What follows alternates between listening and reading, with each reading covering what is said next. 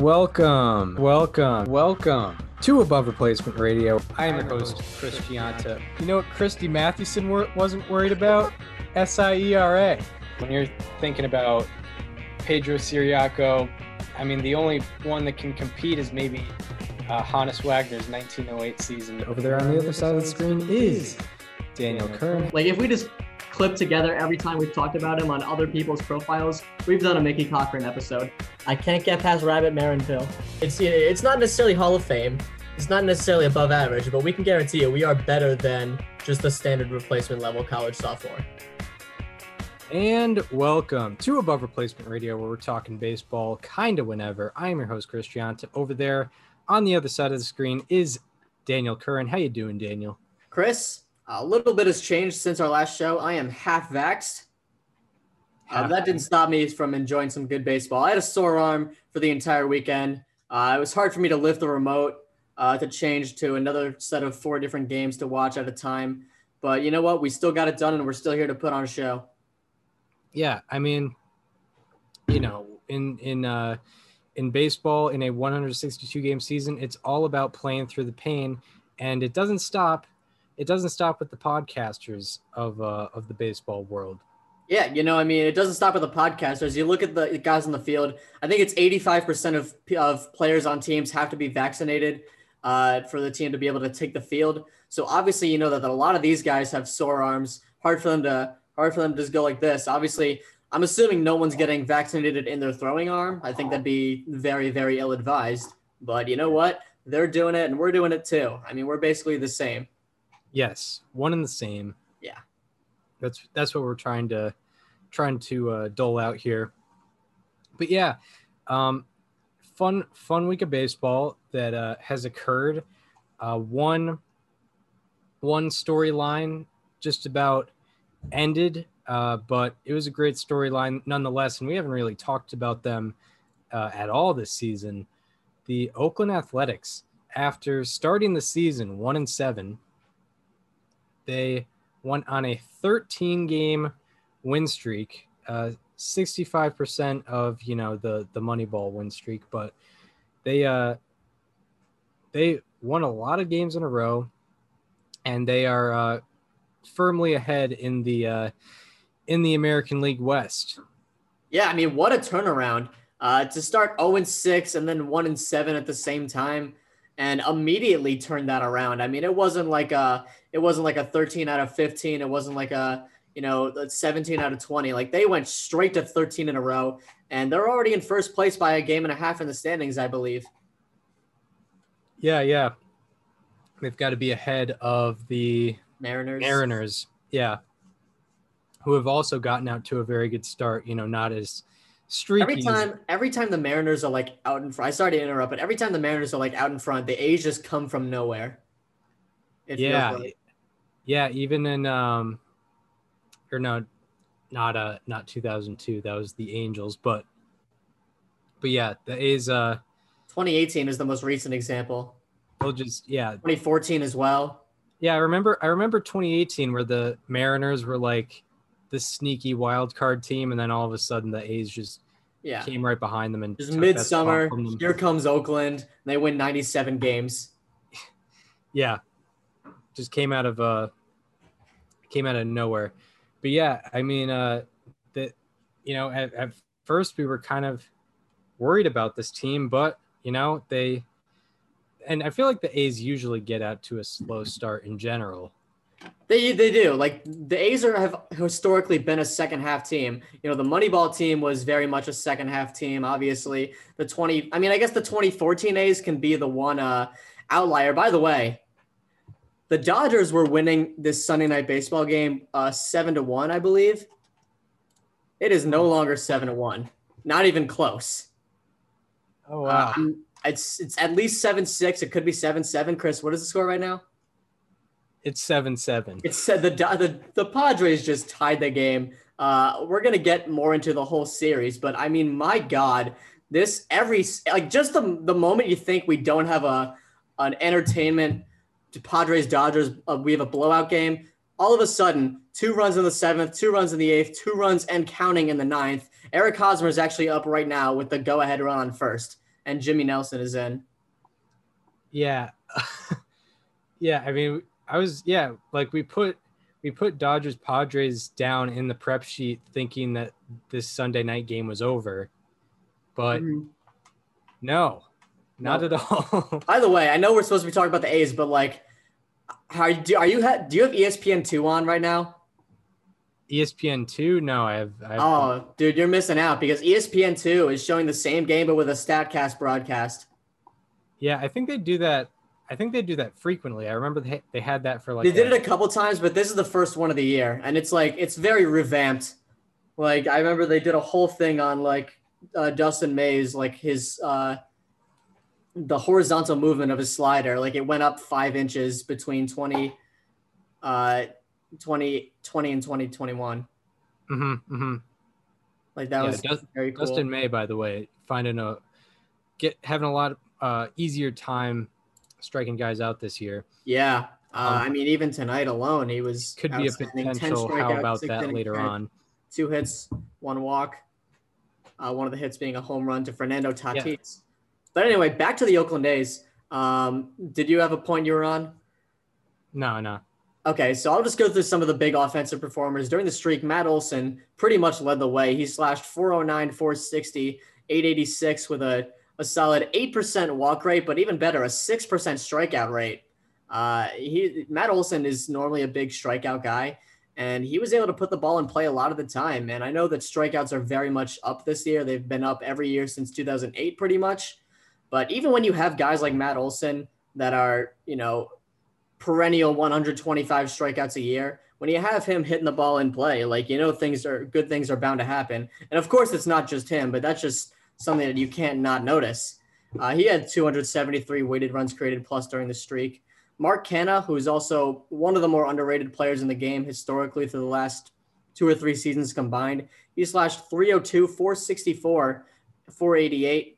And Jed Lowry, for his third stint with the A's after being pretty much dead with the Mets, 319, 373, 596 with 3 home runs and 10 runs scored. One last person I'll mention is Seth Brown, a rookie who is slashing 276, 344, 621. Outside of Olson, he is the best slugging percentage on the team throughout the streak. Yeah. He's been awesome. Yeah, you have some offensive guys, guys who you expected to do well and guys who you didn't necessarily expect to do well, leading the way. And I mean, that's kind of the theme of the Oakland Athletics is they'll always just find new guys to produce. They have some sort of like pixie dust that they just put on like Seth Brown, guys like that. Yeah, it just always finds a way to happen. Jed Lowry goes to the Mets and is just injured for. I think he played a total of 9 games with the Mets or something like that through 2 years. It was a 2-year. Was it a 2-year deal? Yeah.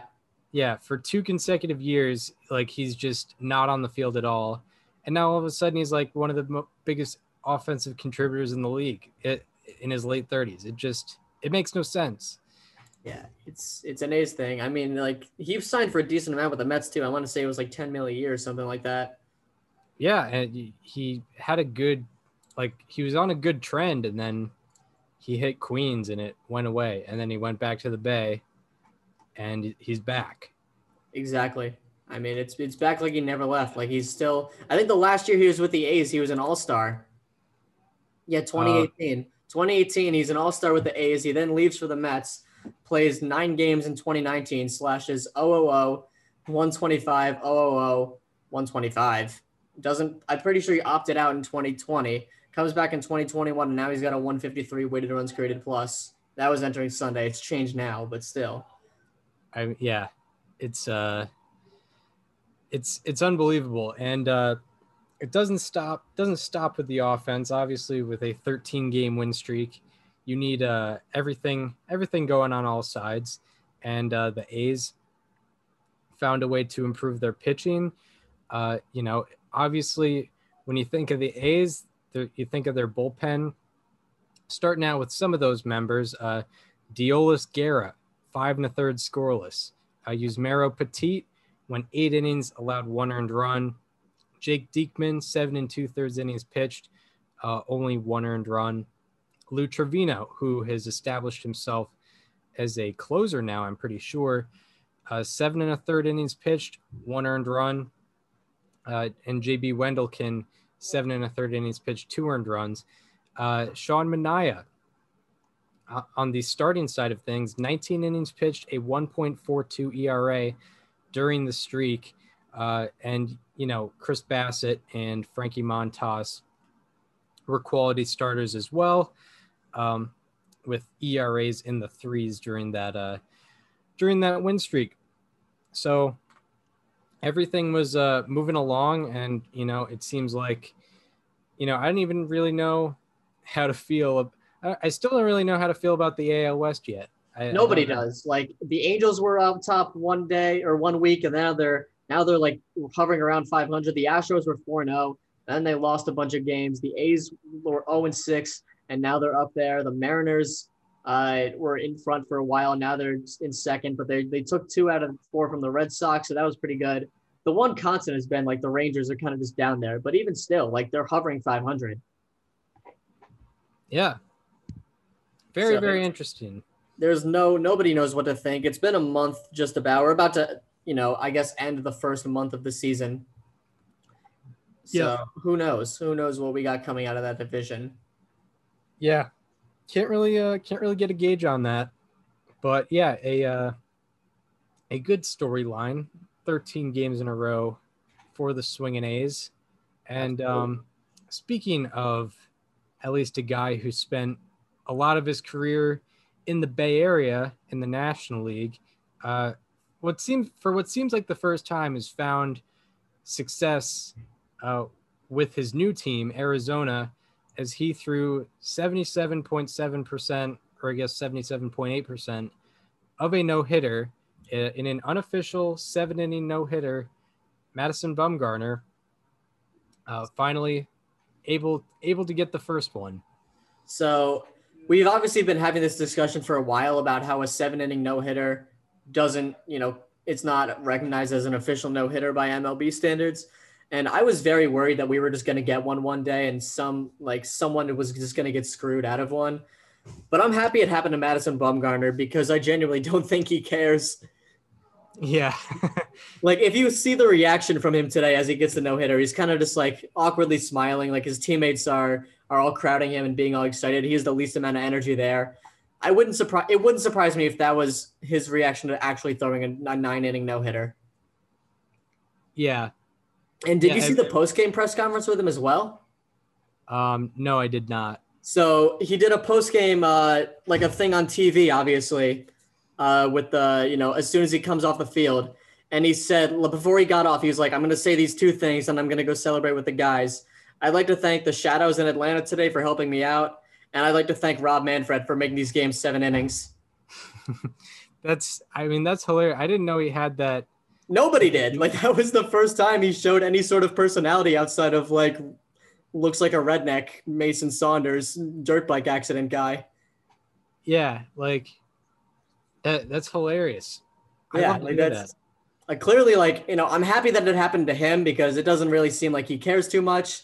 I mean, no, I don't mean that in a bad way, but it's like, what? I think he's kind of just rolling with it. He's obviously been in a slump since he got it to Arizona, whether it be injuries, whether it be performance.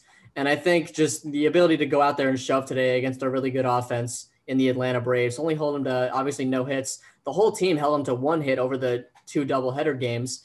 I think that's really just what he's happy about. Yeah. Finally getting back on track. Yeah, it's cool to see him, or obviously I think if Zach Greinke threw one of these, we would have had some fun things to talk about. Just because also he had that quote about, like, when he almost had a no-hitter and he was like, yeah, I don't think I really wanted to do that. That meant more press for me, and I don't want to deal with all that. He's going to have the most anticipated Hall of Fame speech of all time. Yeah, yeah, he will. He's going to be like, I'm going to be honest, I didn't want them to vote me in. Yeah. I didn't want to have to get up here and make this speech in Cooperstown. Yeah, he's like, I didn't want to travel all the way here from I'm assuming he's from like the West Coast. It's like That would be. I mean, where is he originally from? I had to, yeah, he had to take like 2 connecting flights to get there. He'll talk about that. Hang on, where's Zach Greinke? Like, he's from Florida. Oh, he's from Florida.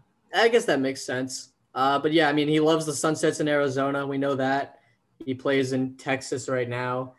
Has he ever pitched for a team east of the Mississippi? I don't think he has.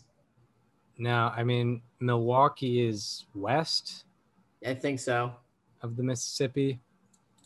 Yeah, not an East Coast pitcher after all the teams he's been on. Of course, he's been on Royals, Brewers, Angels, Dodgers, Diamondbacks, Astros, but nothing in the East.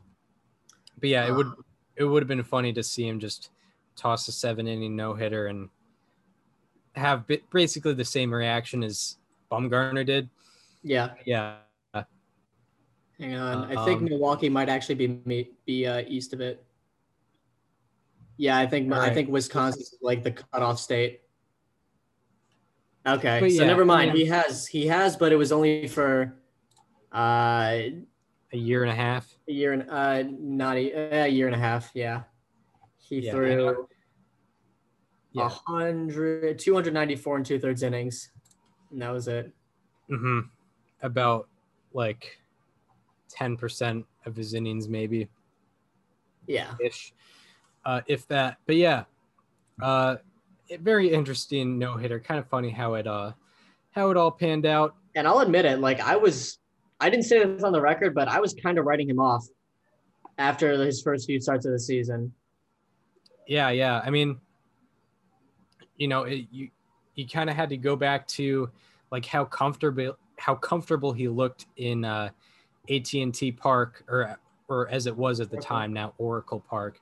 But he seemed like a pitcher that was very comfortable there, very comfortable with the Giants, and maybe the new change of scenery was just going to end up being too much for him. I mean, it could still be the case, but I mean, when you no-hit one of the best lineups in baseball for 7 innings, that's an extremely good sign.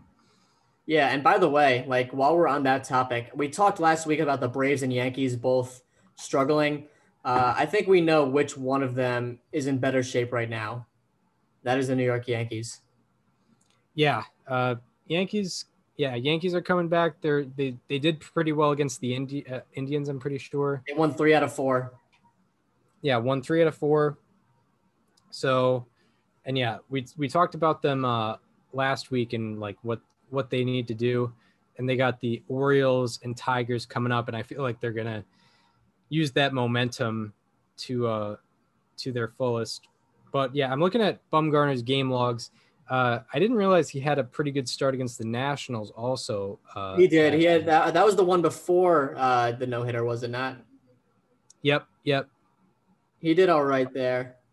But the first 3 games all consisted of 5 runs or more in 5 or fewer innings. Not good at all. No. And this was after a year where he had let me look at the ERA. He had a 6.48 ERA last year. Mm-hmm. After never having an ERA above 4 in his career. That's what it was last year. So obviously you could see where people could be alarmed. But yeah. Interesting to see that out of Madison Bumgarner. I mean, the next thing we have on the prep sheet is talking about Dodgers Padres, but I mean, it's not done yet. It's not done. We thought it'd be done, but then we forgot it was a Padres Dodgers game and that everything has to be crazy. Yeah, literally everything. I mean, it was 7-1. It was 7-1. Yeah. It was 7-1 in the 7th inning. Who came in for the Dodgers and ended up giving all the runs up? Price gave up 2, but only 1 was earned. Gratterall gave up 2. Your guy Victor Gonzalez did pretty well, but then Jimmy Nelson was the one who blew it effectively. Very, very interesting. I mean, I I guess they didn't have as much. They've been using a lot of bullpen guys as of late, so they probably wanted to rest like Kenley Jansen. Yeah. But not working out for them. It's the bottom, as bottom of the ninth. Mookie Betts is up, man on first, 1 out. Yeah. It could obviously end in the bottom of this inning, but, and then if not, then we get men on second every inning, which is going to be something. But I guess, if this game ends, we can if the game ends during the recording, we can go back to that. But I guess we should probably just get into how about that's and slightly alarming. Are the Padres going to 4-game sweep if they win this? No, the Dodgers won. Oh yeah, the Dodgers won yesterday in the comeback. Either way, I mean, yeah, Dodgers need to salvage a split here, but the Padres, regardless of, and I mean, we kind of said this last week, even with the Dodgers winning 2 out of 3, but like the Padres can absolutely hang with this Dodgers team. Yeah, right. I mean, very much so. Even in the games that they've lost, they've been right there with them. It's never looked like an outclassing of any sort. But yeah, you wouldn't have known on social media that the Dodgers won yesterday because the whole world was talking about Fernando Tatis Jr., which was awesome. I mean, like that whole thing was so cool. Like he does the covering up the one eye after hitting the first home run to mock Bauer, and then he does the McGregor strut. And of course, I knew Bauer was going to be for it, and that's fine. But then, you saw the whole thing on social media today, right? Yeah. Apparently, Tatis Jr. was looking in at catcher signs from the batter's box, which some people have a problem with. I probably wouldn't. It's just, it seems kind of ineffective at some even if he did, like he hit a pitch out of the zone to dead center for a home run. Yeah, that's one of those things where pitcher says like, I made a good pitch and he hit it out. That's actually kind of true in this scenario. Yeah. Like, no, that's very true. Like that pitch isn't supposed to be hit out, especially to left center. Like he pulled it. Yeah. That's supposed to be like, if anything, that's a, traditional Yankee Stadium home run. Yeah, like that's the pesky pull home run. Yeah, a pesky pull right around there, 310-foot homer. Yeah, no, he hit it to dead left center. Yeah. And then the whole thing on social media where Bauer was like, wow, like if you need to know the pitches, just ask me. And he sent like the Photoshop of like him holding a baby with Bauer's face on it. Yeah, it was a baby. It was probably like Tatis's like little cousin or a nephew or niece or whatever. And it had a Bauer with one eye closed photoshopped onto it. Very good stuff. I mean, Bauer definitely loves it. He loves the marketing of all of it. Yeah, I mean, it's great when you can grow the game, except for when people want to stream their local team or people want to show emotion on the field. Yeah, exactly. Yeah, it is funny that those were the only 2 earned runs Bauer gave up. Yeah. Tatis homers. He actually ended up with a decent start. It was 6 innings, 2 earned. That's a 3 ERA on the day. But yeah, I did notice that like the blackout, there's a lot more people in their replies saying like, we need to end blackouts. I'm seeing maybe that's a good sign though. Like maybe that's more people catching on to baseball that want to catch on to baseball. It's like, hey, we can't watch this game. Like if you're in Southern California right now, you can't. I mean, I guess you can watch Padres Dodgers tonight because it's on ESPN, but you can't watch it. You can't watch the regular weekend games with Don Orsillo on MLB TV. Yeah. I mean, like social media can be somewhat powerful and things like that. I mean, if they wanted to change things, like you might have to try. I don't know if you could try a boycott out, but I don't think it would be very effective. But I mean, my guess is that like the blackouts are like in the contracts they have with cable networks, and that's why they still exist. But like if there was a time to even just experiment with getting rid of them, like why not do it in a pandemic? Like last year would have been perfect. People can't go to the games anyway. Now most people can't go to the games. It's a capacity limit. Some people might not want to because of COVID risks. Why not experiment with no blackouts right now? And also, have you ever noticed the MLB TV free game of the day is always like a Pirates Twins game? Yeah, it is. It's always like, oh, congrats, you get a free game today. Enjoy Tigers versus Orioles. Yeah, it usually seems like that. It's always a very insignificant game that usually just doesn't mean anything in the long run. Yeah, it's never Dodgers, Padres, or Red Sox, Yankees. Yeah, no. It's always got to be just the one that's like it's like if you ever watch Quick Pitch, they always have the one game that they show the highlights of like at the very end after like the trivia and everything. And it's like just like a random insignificant game. It's always that's always the free game of the day. Yeah, exactly. Always, yeah. It's like one of the 7 o'clock games going on that night. Mm-hmm. Like the one you might have missed because there was just no highlights. Like it wasn't a walk-off win or anything. It wasn't two teams that are like household name teams, I guess. Game's going to extras, by the way. Your team is probably your team is already probably playing in that time slot anyway. Yeah, it's like a random 6-1 game with like 8 walks. Exactly. And like 17 strikeouts. Yeah. Both teams had openers going. Yeah. It's just a disaster. It had a game time of like 3 hours and 45 minutes. Right. Yeah. It was just a disaster. There was a siren delay in the middle. Yeah. The power went out. Yeah. The power went out. They had to delay for half an hour because of it. There was a cool moment where the fans like got the flashlights on their phones going. It was just that was the highlight of the game. Yeah, that's really what you got out of that MLB TV free game of the day.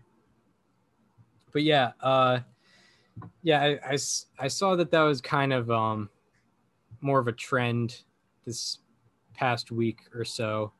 But yeah, we're not fans of the blackouts. No one really is. But I did hear that they might be also involved with like players like with like the player union, but maybe that's something to bring up in the new CBA is the blackouts. Yeah.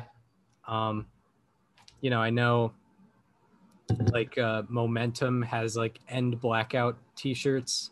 So I know some players are kind of active in not enjoying the blackouts, but it's not like a mainstream concern as of yet. Yeah, like I get the whole, I understand that, but I think the one worry I have and the point you just made is I don't know how many like players are going to be for like Trevor Bauer representing them in this. Like, I don't know how the whole negotiations work, but I know that a lot of players aren't exactly a fan of like the Momentum stuff and like the filming, all the stuff and like some of his more personal side that he's shown on Twitter and whatnot. I mean, like, I don't know. I just don't know how some players are going to feel about that. Yeah. I know some players just get annoyed with that. Some fans get annoyed with that. It is weird. I mean, he's someone who markets himself, but sometimes people feel that he probably over markets himself. I mean, sometimes he said some very questionable things, whether it be years ago or whether it's like in the very recent past. Like he's said some things that have kind of rubbed people the wrong way on Twitter. Yeah. That's what happens when you're when you put yourself out there a lot. But yeah, the TV blackouts, not the greatest, but that's very, very much above us. Mm-hmm. Can't do anything about that. I mean, I'm sure you saw the MLB TV is like this has been the most streamed season so far. Like people have watched like 1.3 billion minutes of it. Like we've seen the most, like the 20 most watched days ever and the 7 most watched games ever this year. And I mean, the whole general, like everyone's first reaction when seeing this is like, what does this look like when people can watch their regional teams? Yeah. I mean, I think that might be a trend in like this becoming more player driven. I think younger fans aren't thinking about necessarily their team only. They're also thinking about, oh, I want to see Fernando Tatis Jr. play tonight. I want to see Ronald Acuna Jr. Out there playing tonight. I want to see what Jacob deGrom has to offer for the Nationals lineup tonight. I think it's very. I think fans are more interested in the players in general these days than they were, years ago, rather than just following their team. This might, I was going to say, like, this might sound like a take, but I think a lot of younger fans are slowly becoming more interested in what the whole league has to offer rather than their own team. Yeah. Like, even as a fan of a team that is doing particularly well this year, like, there are times where I find myself more intrigued in a different game. Like, I'm not ashamed to admit that. Like, if Fernando Tatis Jr. is going off and the Red Sox are winning 7-1, yeah, I might change the channel. Yeah, absolutely. And I think, the MLB recognizes that. And, we've talked about it before, this is the most young talent that the league has had in a very long time. So that definitely plays a factor in that. The league is interesting. Like the amount of, I mean, like the MLB iceberg is at like an all-time like accessibility rate, if that makes any sense. Like if you want to get all of the data you possibly can, it's available to you. Whether that's on Fangraphs, whether that's on Baseball Reference, Baseball Savant, Retro Sheet, wherever you want to go, like it's all there. Like anyone can essentially be an analyst now. Like I think that's the beauty of what baseball has become in the statistical revolution, and people want to see as much of it as possible so they can form their own arguments and make their cases. And a lot of that just can't happen with regional blackouts. Yeah, very much so. Just to the general point is, it makes it all the wealth of information out there definitely makes it easier for people like us. It's not just up to a research team at ESPN or MLB Network. Mm-hmm. Now I can just go and take a look at a particular guy's walk rate or chase rate on Baseball Savant and determine what's been going on.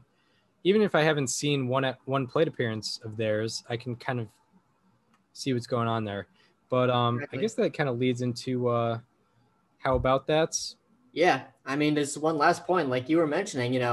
Anyone can find. Like, if you see a stat on Twitter, like, you don't have to be a journalist to look that up. Yeah, like all the time I will see, and it's being a journalist is all about getting it first, pretty much in that instance. But like, I'll see a stat sometimes on Twitter where it's like this person is the first to do that, and I'll Google it, and it's right there. Like it's a matter of who wants it, who gets it first. Yeah, it's like anyone theoretically can do it, but sometimes you got to pay for it, and that's that is what it is. Yeah, and sometimes, like with Elias Sports Bureau, you have no idea how to get to it. Yep. Well, I feel like Elias might be just the one where it's like, yeah, only certain people can access this database. Yeah, it doesn't matter what money you have available for the website. They're just like, nah, that's a private club. Yep, it is. StatHead is trying their best, but we still slip through the cracks. Yes. So. Yes. So that's a shame. By the way, the Padres are pinch hitting a pitcher right now. Ryan Weathers is batting in the top of the 10th inning with 2 guys on and 1 out. I'm guessing their bench is empty. So I'm guessing it's for a different pitcher. It probably is. Emilio, it must be it's the 9 spot right now. And it's either that or Emilio Pagan bats. And I guess they'd rather have a starter hit than a reliever, because at least a starter gets in a couple plate appearances a game. A reliever does not. But also, like, Ryan Weathers might just be going. When was the last time he pitched? I think Wednesday. He started on Wednesday. So I guess he's coming out in relief. Sounds about right. I could be wrong. Maybe it's Thursday. I would have thought that he'd be starting, or no, he started on Thursday, I think. Yeah, he started on Thursday. Lamet came back on Wednesday. He pitched 5 2/3 on Thursday. Yeah, he pitched. He threw 89 pitches. This is going to be like a 2-inning relief appearance max. Yeah, I don't know. Yeah, we'll see what. Because supposedly Lamet is coming back again. Like, he got hurt, but now he's good again, and it's a very weird thing. It is very weird, but that's other people's expertise. But yeah, we'll get into the how about that. Players to highlight for good and bad reasons. So our Monday, April 26th edition of How About That? What players do you have to highlight for good reasons? So I have a player that I did a pretty deep dive on today, and I found a lot of cool information. This is not by any means a low profile guy. Everyone should know this guy, but he's been performing extremely well this year, and it is Evan Longoria. He's listed as day-to-day right now with some hamstring issues, but in the time he's played, he's been making the most of his age 35 season. He's slashing 291, 391, 582, 972 against, and particularly he is destroying the ball against left-handers. He is slashing 500, 667, 1313 for a 1979 OPS in 24 plate appearances against left-handed pitchers. That's for a 741 WOBA and a 374 weighted runs created plus, which honestly feels low. Like 1979 OPS, and it's only a 374 weighted runs created plus. That should be a lot higher, it feels like. All of those lead the majors against lefties except for the batting average, which is 500. He is in the 100th percentile in hard hit percentage with a 68.3, the 98th percentile in exit velocity with a 96.1, 97th percentile in expected slugging with a 709, 96th percentile ex-WOBA with a 458, 95th percentile chase rate. It's 16.3, and last year it was 27.8, which was 47th percentile. 94th percentile barrel percentage with a 19.5, and 92nd percentile expected batting average with a 326. So all of his expected statistics are actually higher than his regular statistics. So it seems like he's getting unlucky. And Longoria was a guy at the beginning of the season I mentioned was about 2 solid seasons away from really being a serious Hall of Fame candidate. So he's obviously making the most of it right now. And I actually have a lot more on that. And you can check it out in my article for Diamond Digest, which will hopefully be posted today. Yeah. By the way, program announcement. Daniel Curran has a nice spot with Diamond Digest now. So yeah, be on the lookout for some content being produced on that very good website. Absolutely. From Mr. Curran. But yeah. Yeah, very good analysis there. I have 2 how about that's. I didn't go There we go. I didn't go too deep on either one. So I figured I'd do 2, and I actually picked these 2 because I picked them for very, very similar reasons. One of them was not age, because they're actually pretty different on the age scale, but their improvements have been very similar. So the first man I am mentioning, it seems like he's finally doing it this year. Vladimir Guerrero Jr. We got to talk about him. Yeah, we do. It seems like he's breaking out after 2, somewhat disappointing years in his career. This year, starting out hitting 338 with a 1035 OPS, and his OPS was about 100 points higher like 2 days ago. He's just had a couple bad games. His walk rate, and this is what's particularly fascinating, his walk rate has more than doubled from last season. It's gone from 8.2% to 17.6%. This is largely due to his chase rate going down from 24.6% in 2020 to 17.9% this year. Very much more disciplined, a much more disciplined version of Vladimir Guerrero Jr. this season, which is very good to see, because when you thought of him, you thought of kind of an aggressive, free swinging kind of guy. Now he has a lot more plate discipline, and it seems to be working out in his favor. He's also in the 91st percentile in all of baseball in chase rate. So he's selecting the correct pitches.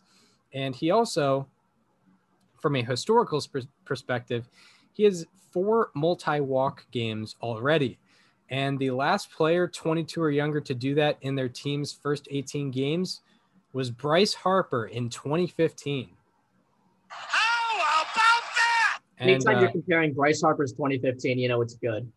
Yeah, when you're thinking Bryce Harper's 2015, you're thinking of some quality hitting. Guy won an MVP that year. Unanimously. And no one has had a better OPS plus in a season since, outside of Soto in the 60-game season. So I don't know if we're counting that, but yeah. And my second how about that player, not quite 22, but in his late 30s, but doing extremely well this year too. Yuli Gurriel, first baseman for the Astros. He's hitting .333 with a 10-11 OPS. He never had a walk rate above 6%. He never had a walk rate above 6% until this year, where that walk rate is 18.4%. It's more than tripled his career high. It's pretty unbelievable to see, actually. I guess it's a somewhat small sample size, but it's been about 20 games, and he's more than tripled his career high in walk rate. And his chase rate has gone from 34.4% in 2020 to 26.9% this year. So, in 2020, he was in the 15th percentile for chase rate, which is, he was one of the least disciplined hitters out there. This year, it's 50th percentile. So he's kind of average in terms of discipline, but in terms of walks, he's getting them very, very well at 18.4%. Almost 1 out of every 5 plate appearances for Gurriel is a free pass. So two guys that have decided to hang back on some more pitches, and it's working out well for them. So now we go from the highs to the lows, where we're going to highlight a player or just a general subject that is not doing particularly well. So our Monday, April 26th edition of Slightly Alarming. All right. So who is on your docket for unsuccessful subjects this week? So before I get into my Slightly Alarming, I just want to clear the air and say, we always talk about Vlad Guerrero Jr.'s disappointing first couple seasons in the majors. The fact of the matter is, Chris, he had a 109 OPS plus in his first 2 seasons, and he had a 106 OPS plus in 2019. It's the fact that he had so much expectations placed on him that it's like he's going to come up and he's going to be a 150 OPS hitter at age 20, and he's going to be just like his dad. And, it takes patience. And honestly, when you really look at it from a statistical level, he's actually kind of exceeded the usual growing pains that young prospects go through when they first get to the majors. Oh, yeah. Yeah, it is funny that we do talk about disappointment and it kind of came up with Bryce Harper too. Kind of funny that they're paralleled when they kind of had the same stat. But yeah, you look at a guy like, Joe Adele, he's had some pretty major struggles, and you can't really blame the guy because he's 20, 21 years old.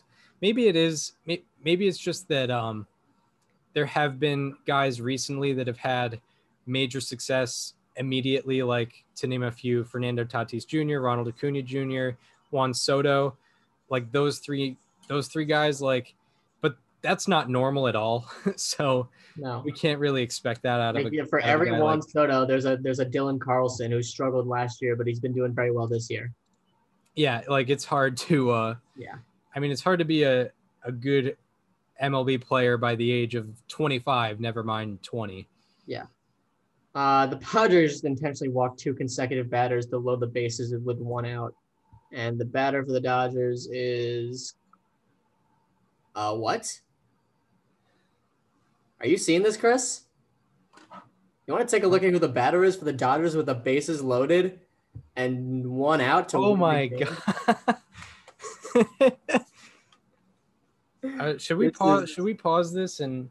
Yeah, Chris, you got to give the play-by-play here. All right. I don't so- have the game. You do. All right. So we're looking at Clayton Kershaw. We got 1 out with the bases loaded. We got is that Tim Hill on the mound? Yeah. Tim Hill. Kershaw coming in with a career 392 OPS. Looking 929 this year. Yeah. Oh, 929 this year. So he's on a good By the way, trend. have we had a pitcher homer this year at all? Besides Shohei Ohtani? Yeah. Well, Philip Evans. No. Flip Evans. Philip Evans, who was a position player who came in to pitch a 1-2-3 inning. Also homered in the same game. So yeah, we got Clayton Kershaw. It's a 1-0 count. Hill delivers the sidearm 89-mile-per-hour fastball outside, 2-0. Oh my on God. Kershaw also already this year has had a bases loaded walk delivered by Yu Darvish, in which a game was later won by the Dodgers 2-0. So, you want to see plate discipline. You look at a guy like Clayton Kershaw, just took a strike, a nice 2-0 fastball. So yeah, 2-1. You got Clayton Kershaw up there with Tim Hill on the hill. Oh, didn't mean to do that. Yeah, He you did. fouls one back. 2-2 count. I mean, if Clayton Kershaw delivers the walk, like, when was the last time a starting Lester? pitcher? Oh yeah, didn't he? Was it a suicide squeeze or something like that? But there's 2 outs here, I think, right? Or there's 1 out, right? Yeah, there's 1 out. I guess they didn't give the sign. I guess they have enough confidence in Kershaw's hitting ability. It's a fastball lined towards the third base dugout for a foul ball. And it remains 2-2. So he's gone 3 sinkers and 2 fastballs here in this at bat. Yeah, everything upper half of the zone so far. So I'm guessing those sinkers were probably mistakes. I would imagine he's going for the double play. Because if he puts one on the ground, that's got to be 2 with, Kershaw's. I think his mindset is just get the sinker over the plate and in the zone, because if he hits it, it's probably going on the ground. And he's obviously not a great hitter. He's a pitcher. So Yeah. it could be 2. And he's not fast either, so he's not beating it out. Yeah, from the looks of it, he seems like he's missing location a little bit because he's going like upper half of the zone, which you don't want in a ground ball situation. And he strikes him out. Wow. So we got 2 out here. Who is And the I don't know who you got coming up next. Who's in the 7 hole? Pollock, maybe? What? Who is this guy?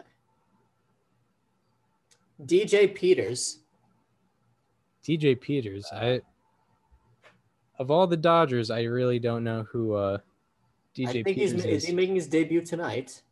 No, he made his debut 2 days ago. So this guy, number He 38. has 4 at-bats. He has never reached base safely, and now he's coming up.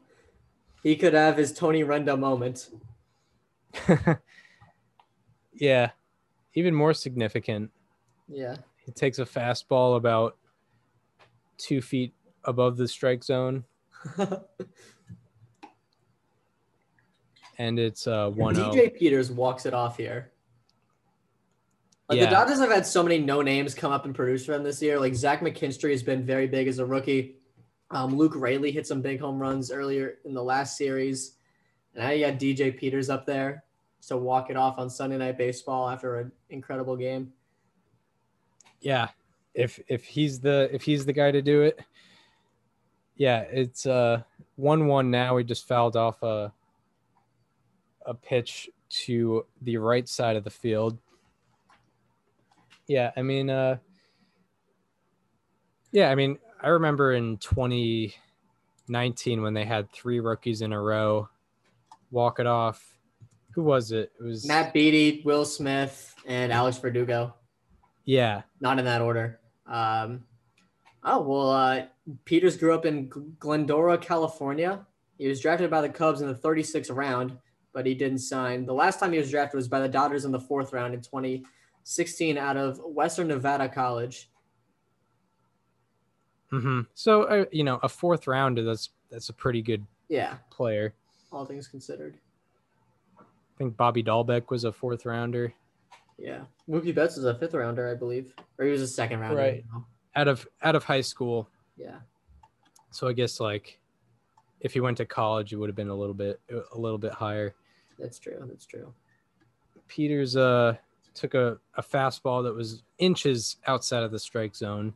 This guy slash 243, 378, 432, 810 in spring training. So he knows how to walk. That'd be pretty big right now. And he takes ball 3. Oh my God. Look at that. Full count. I'm calling it walk-off walk. It's gonna happen. I mean, yeah. This guy had a really good walk rate in spring training. Tim Hill has kind of been wild. He took Kershaw to two balls. Now he's taking this guy to 3 balls. I think we're gonna see one more mistake and win the game. 3-2, bases loaded, 2 outs. Hill comes set. He delivers the pitch. It is fouled to the right side, and that looks like that'll be out of play. Oh my God. See, I can't see the TV with you blocking it, so I'm like, this is a radio call for me. I mean, I don't even know if you could see. You'd have to have a pretty big screen to see what's happening. I can see the TV. Let me pin your video here. Yeah, I could see it. It might be backwards too. Here.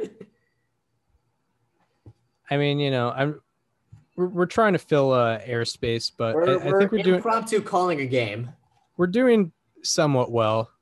Yeah. Although whoever's listening to this already can look up the results of this game. Bases loaded, comes set, fires, swing and a miss. Oh, that was ball 4. And we head to the 11th. Wow. Well, good time to start some slightly alarming statistics. Mm-hmm. As we get going. So who do you have to highlight? This one hurts, Chris. Sometimes as a fan, there are very rare moments where you have sort of a personal connection to a guy. And you know what? Sometimes you got to be unbiased and call them out when they aren't doing so well. Massachusetts native Nick Ahmed has been struggling at the plate as late. He collected 3 hits in the doubleheader today, combined in the 2 games, to raise his slash line to 128, 163, 170, 334. The one thing that I've really taken away from his stats so far is that 38.7% of his batted balls are going to the opposite field, and his season high is 25.7%. He's not a push hitter, but he's been this year. And the issue is that only one of his hits this year has gone to right field, and most of his batted balls are going to right field. Only one of them has actually landed. So my immediate thought was like, he must be seeing more fastballs if he's just, pushing the ball the other way more. And he's seen 54.7% fastballs, which is the exact same that he saw in 2020. So he must just be late on more pitches. Maybe he's trying to take a different approach. Whatever it is, it hasn't been working offensively. And he's never been known as a great hitter, but I mean, he's much better than a 128, 163, 173, 34. And I mean, hey, he had a really good day today, so I believe that he can get it going today, but right now it's not looking great. Yeah, must be some weak right side contact from him. But yeah, hopefully he can turn it around. Not to pile on, but I believe his error today caused the Bumgarner no-hitter to not be a perfect game, because Bumgarner had zero walks. Not to pile on, but he's a great defensive player, and that's just a one-time mistake. That's just he's still rare. I think he's still in the 97th percentile and outs above average this year. Yeah, he's one of the best out there. He's a Gold Glove winner. Yeah, but but yeah. My slightly alarming, and by the way, Nick Ahmed. Slightly alarming. My slightly alarming is a guy who, was mentioned when, people were talking about potential rookie of the years, Ryan Mountcastle. He's hitting 167 with a 472 OPS. His whiff rate is up 6.5%, and his strikeout to walk ratio has gone from 2.7 in 2020 to 8 in 2021. So for this year, for every 8 strikeouts, there is only one walk. From one walk, there's 8 strikeouts. Yeah, one walk for every 8 strikeouts for Ryan Mountcastle, which is pretty alarming. And his whiff rate, particularly on off-speed pitches, which is what Savant considers mostly splitters and changeups. Nothing that's breaking, but nothing that is just a straight fastball or a sinker or a 2-seam fastball or a cutter. The ones that just kind of die, those off-speed pitches. His whiff rate on those has gone from 32.4% to 61.6%. It's almost doubled, which is pretty crazy to consider.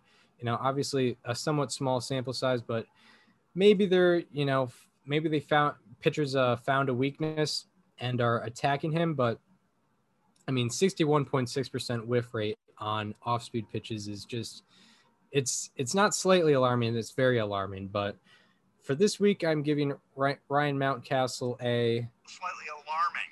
So yeah, we'll see how he recovers. But was a guy who's talked about a bit. We talked about him in our previews, but not going well for him thus far. Could improve, of course. But yeah, those were our players to highlight for good and bad reasons. I guess we'll get into the preview of the week and weekend ahead, because we're gonna go by the way, we're going once a week until our school year ends, and then we'll probably get right back to twice a week. But what are you looking at for this upcoming week/weekend? So in the week, I'm looking at Phillies versus Cardinals in St. Louis. These are both teams that are hovering 500 that I think are kind of below expectations as of right now. The Phillies bullpen has kind of remained the Phillies bullpen. Today they gave up 12 runs to the Rockies. That was not a good performance. And then the Cardinals, they've been doing better lately, but it's still, Paul Goldschmidt's got to get going. Nolan Arenado still hasn't really been himself. The whole offense just is very questionable. The rotation started out very bad, but they're getting better. And I'm looking at these two because they're matching up this week. And we got Zach Wheeler versus Adam Wainwright on Monday. I think the Phillies are in favor there. And from there, we have Zach Eflin versus Carlos Martinez on Tuesday. And then we have to be determined versus Johan Oviedo for the Cardinals. I believe that's how to say it. Oviedo. Yeah, it's a 4-game series. And then Aaron Nola is going to pitch game 4 against to be determined for the Cardinals. So it's a 4-game series. And then during the weekend, I'm looking at I'm looking at a matchup of a playoff rematch from last year. I'm looking at Dodgers versus Brewers at American Family Field. The Brewers are in first place in the NL Central. I put a lot of expectations on them this year, and it's going to be a big test, especially because I'm assuming Corbin Burns is going to be going on the last day of that series. So that's obviously a very exciting matchup no matter what. But I don't think any starters have been the problem with previewing the weekend right now is that no starters have been announced. It's going to be a 4-game series in Milwaukee. But Woodruff and Burns are going to pitch the last 2 games for Milwaukee. Walker Buehler is probably going to pitch one of them as well. Yeah, some horses are going to be going at it in that one for sure. For this particular Monday through Wednesday little series, I'm looking at kind of 2 teams that are somewhat underperforming. You could debate whether one team is underperforming or not, but one of the teams we definitely had higher expectations for, and we both had them in the playoffs, and they've been performing pretty badly as of late. This Monday through, I believe, Monday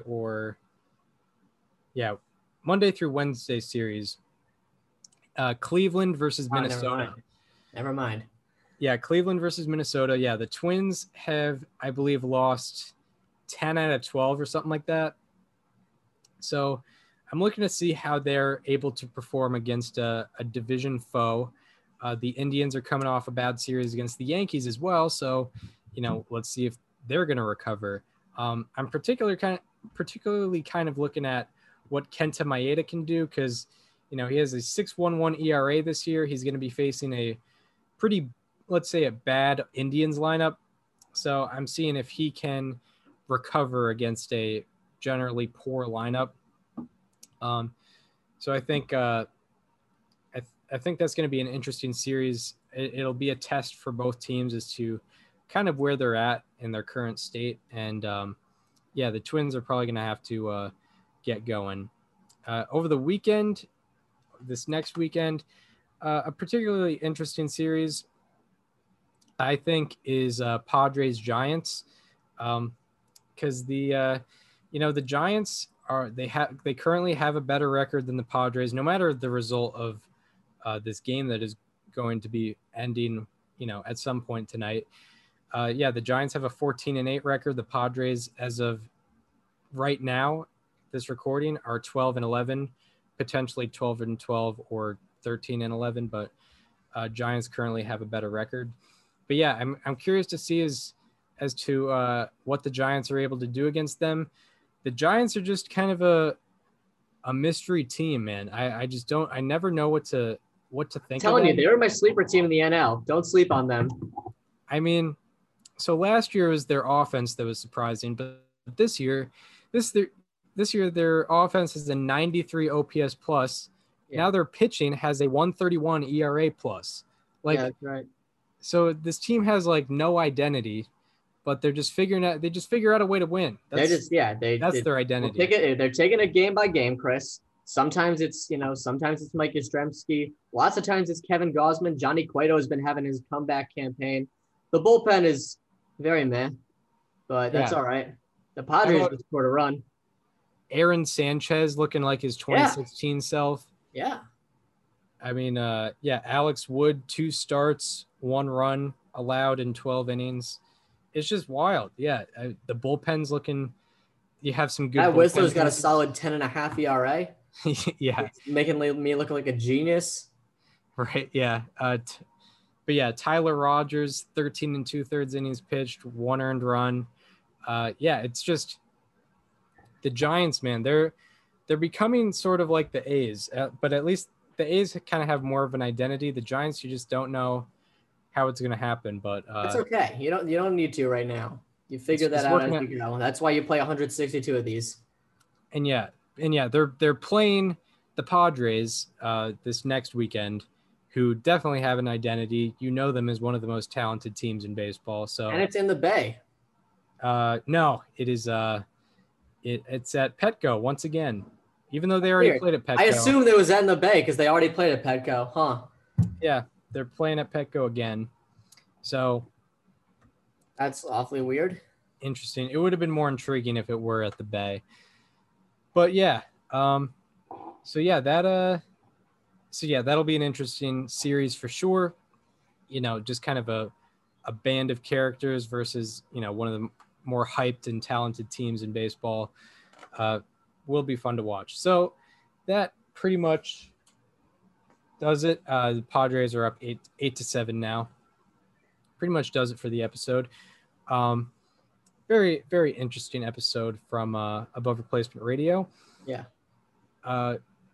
We hope you enjoyed this one. If you want to follow us, if you are listening on Apple Podcasts or Spotify and want to watch the conversation as it happens, go to our YouTube channel.